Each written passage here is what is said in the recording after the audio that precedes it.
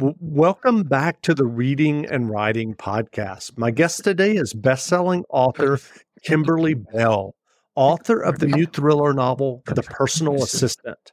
Sally Hepworth wrote about the novel. The Personal Assistant has everything I look for in a book: an intriguing premise, a suspenseful plot, and a theme that has me questioning my own choices and behavior. Under the shifting sands of perspective, I never knew who to trust. A masterful novel that I read in an afternoon. I will be recommending it to everyone. I love Sally. Well, Kimberly, welcome to the podcast. Thank you. Thank you so much for having me. That's great. Well, if someone listening hasn't yet heard about your novel, The Personal Assistant, how would you describe the novel? So The Personal Assistant is a story about an Instagram influencer named Alex. And she has amassed this huge following kind of almost by accident. She started out on Instagram as kind of a hobby, just a way of sharing her life. And she had a couple of posts that went really viral. And all of a sudden, overnight, she becomes this influencer. So she can't manage. It becomes such a big job and she wants to monetize it. So she can't do that without a personal assistant. So she hires this girl, really sharp, go-getter type called AC. Her name is AC. But all the goodwill of her followers kind of tanks one night when she posts something, and the next morning wakes up and it has gone viral, but in the worst possible way.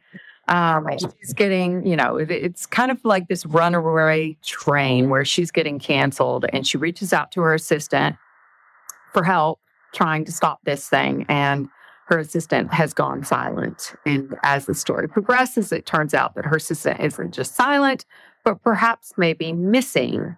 And the police come looking to her and her family for answers. And I'm curious, do you remember the original idea or impetus that led you to write The Personal Assistant? I don't remember the exact moment that I came upon the idea because, when you're an author and you're under contract, I was bouncing a lot of ideas back and forth with my editor at Part Row. And, we kept running up into problems with some of the other ideas that I was proposing. And then finally we came to the idea of, how about something a little relevant to what's going on in the world outside. And so, as an author, because I'm very much on social media, I'm on like every platform that exists. And so, and it's always kind of a fine line that you walk with sharing stuff, personal stuff about yourself, because you don't want to always be talking about books, only books, right? I mean, it's also my social media, my personal stuff. So I want to talk about where I'm traveling, what I'm doing, things about my family. But you're always walking a fine line between, sharing these personal things and maybe sharing too much. And so that kind of got me thinking, what if someone shares something, me or someone else shares something where it just goes completely sideways? And what if the people who are on the other side, the viewers and the followers are maybe not the nicest people and take it too far, and the threats can feel then really personal and really present in your real life as well. And so it just it was an idea that evolved from there. And I'm curious if you could talk about the process. I mean, once you have that kind of kernel of an idea about this personal assistant for social media and how it could go wrong, what is kind of your process once you have that kernel of an idea to flesh it out into a novel? Are you someone who does an extensive outline before you begin writing the first sentence? Yeah, and part of it is because that's the way I like to write. I have to know, I have to have a map from beginning to end. And it's not to say that map is set in stone, because things change as I'm writing, and, characters develop, and and things happen that you're not expecting, or you run into problems that you're not expecting when you come up with an outline. That happens to me with every single book.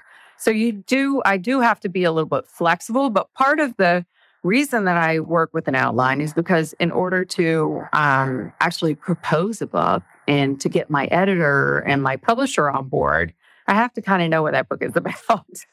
And so, for me, it's a little bit of I want to sell it to my editor, and it's a little bit of I want to make sure that I'm not going to write myself into too many corners, and know what is happening and how the story is going to progress and how it's going to end. And like I said, things change along the way, but the major plot points, like my beginning and ending, and the 25, 50, and 75%, those pretty much stay the same. The things that, as I write, tend to change are more character stuff rather than plot stuff.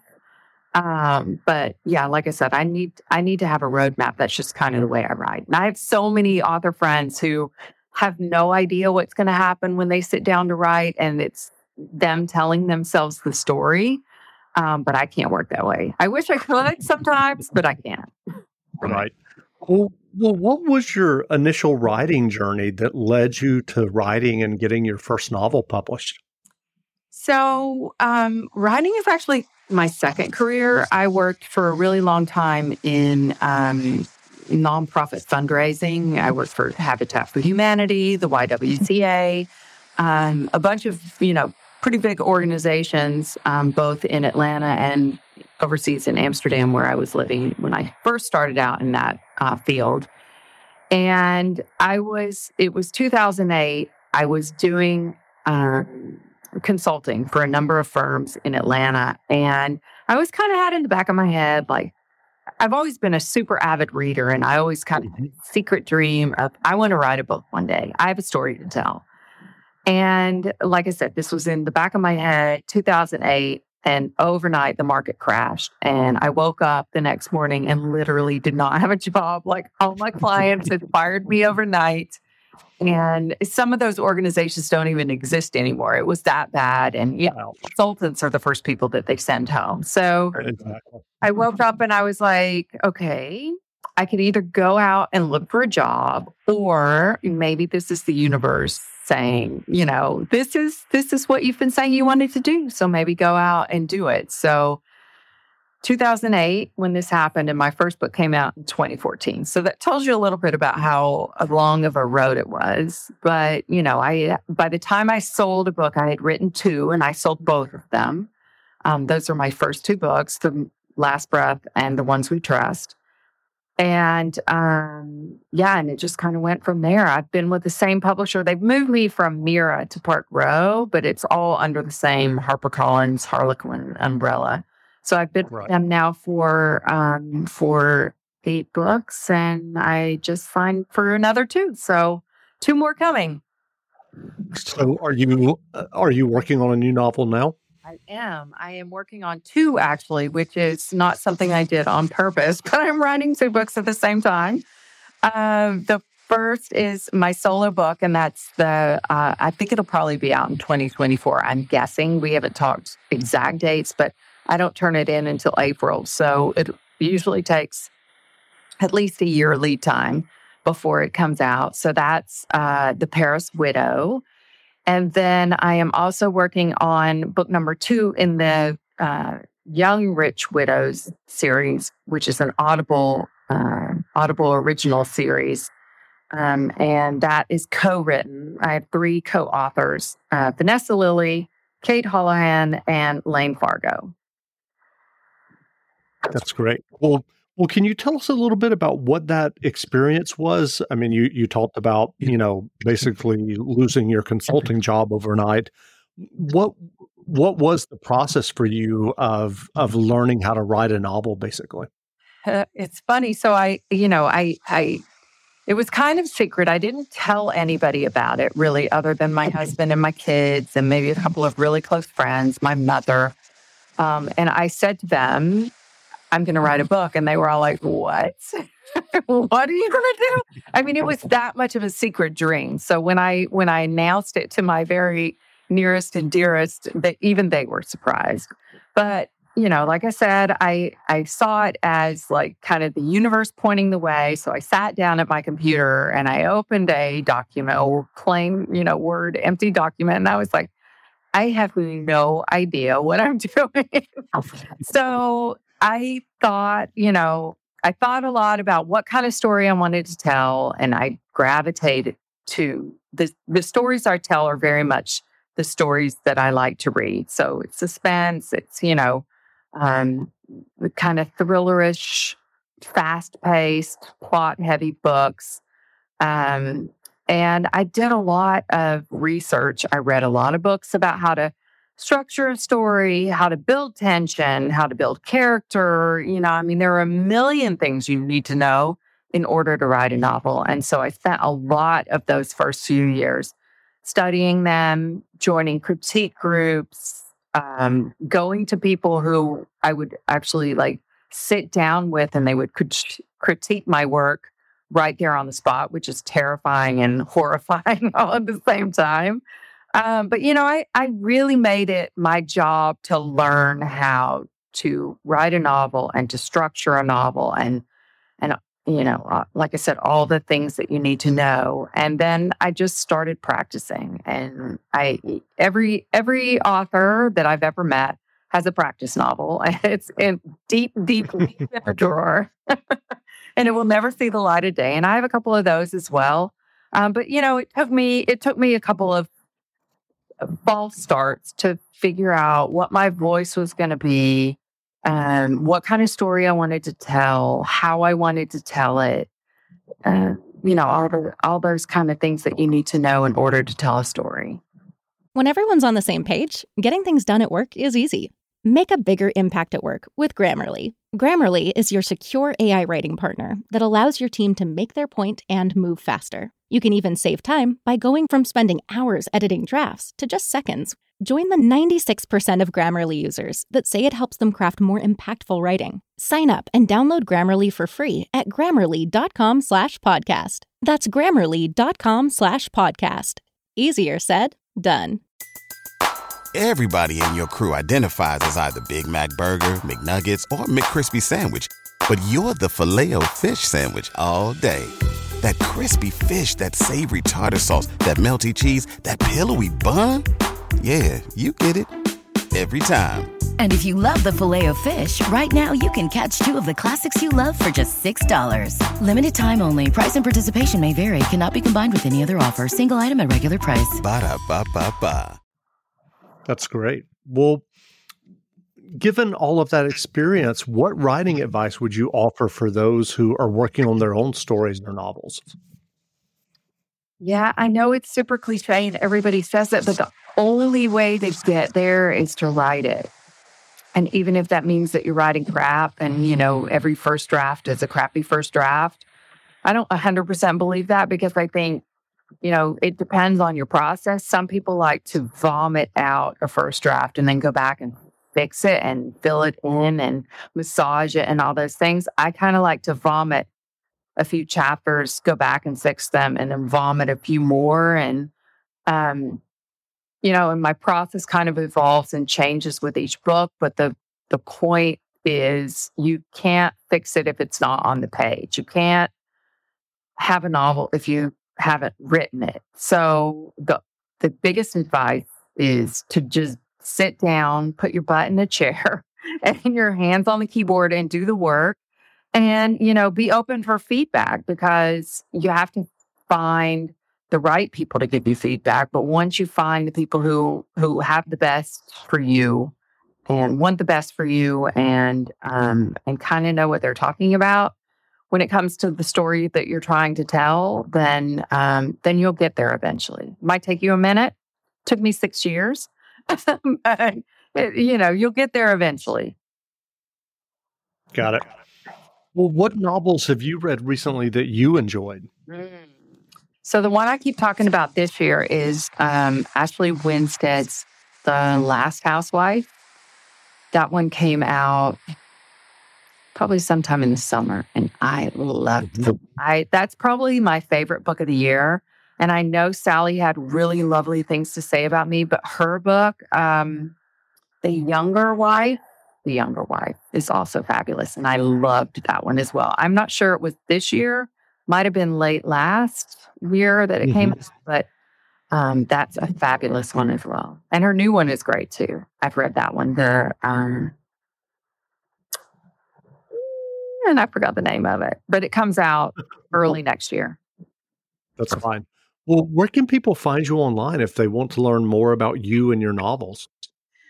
I am on all the socials for good or for bad. I'm on Instagram, Facebook, Twitter, Goodreads. I guess that's it. LinkedIn. I'm on LinkedIn as well, even though I don't love LinkedIn. I think in my the personal assistant, I call it like the water cooler that nobody wants to sit around for long at. But I'm there, and but yeah, you can find all those links to all my socials on KimberlyBelleBooks.com.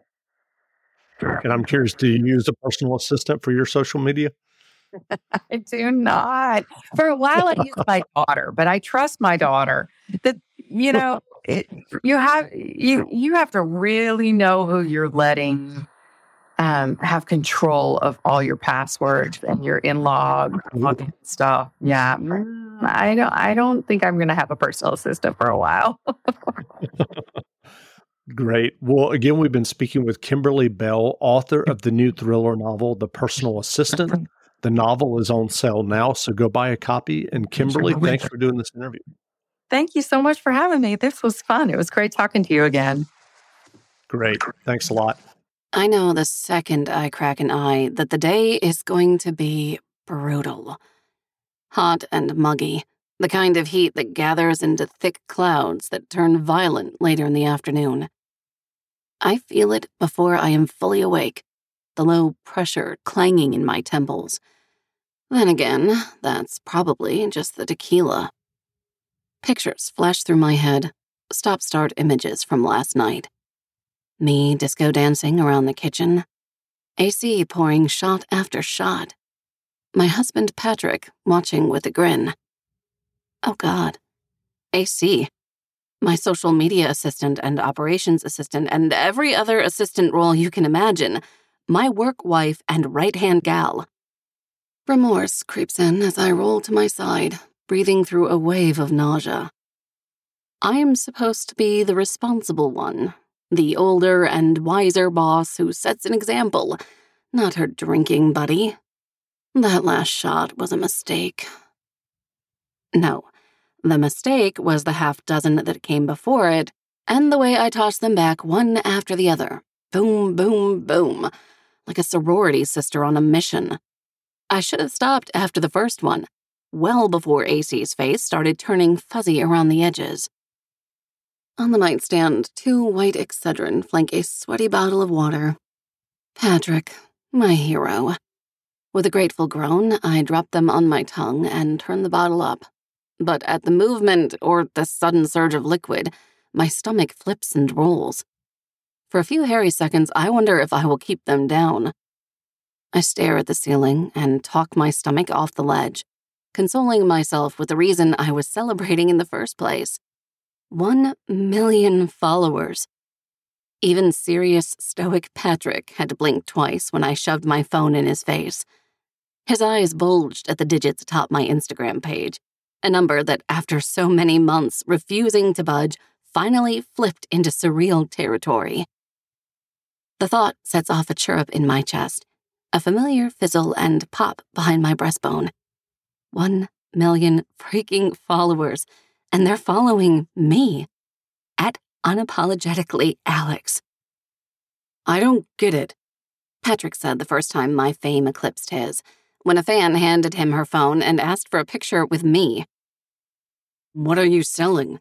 Some mantra about staying positive in a house with 2 hormonal girl monsters? A motivational meme you pilfered from the internet and slapped your logo on? Don't take this the wrong way, but why is that woman grinning like she just met Beyoncé? Patrick doesn't understand the charm of Unapologetically Alex because he's a numbers guy, a self-made money man who dishes financial strategies on the nightly news. He covers topics like how to become a millionaire before the age of 22, how to cultivate real wealth and lifelong financial freedom, how to never work for anyone but yourself ever again. For all my husband's brilliance, the world of Insta-influencers is as real to him as the tooth fairy. It's like trying to explain the appeal of cats to a dog person. The only thing Patrick understands about my job is the financials. How for every 10,000 followers I have, I can demand a higher price for sponsored content. How when those followers are engaged, watching my videos, liking my posts, and commenting, I can demand even more. And I'm not going to lie. After years of raising 2 girls on my own without a penny or pat on the back from their father, the money is the best part. But that night in the restaurant, after my fangirl left, I did my best to explain the rest. She's grinning because I'm not a rock star. I am her cheerleader, the person who believes more in her than she believes in herself. I am the woman she could be if she just learned to live unapologetically. It's my slogan, the one I close out every post and video with. That's why she's so excited, because she's me. I'm her. We are the same person.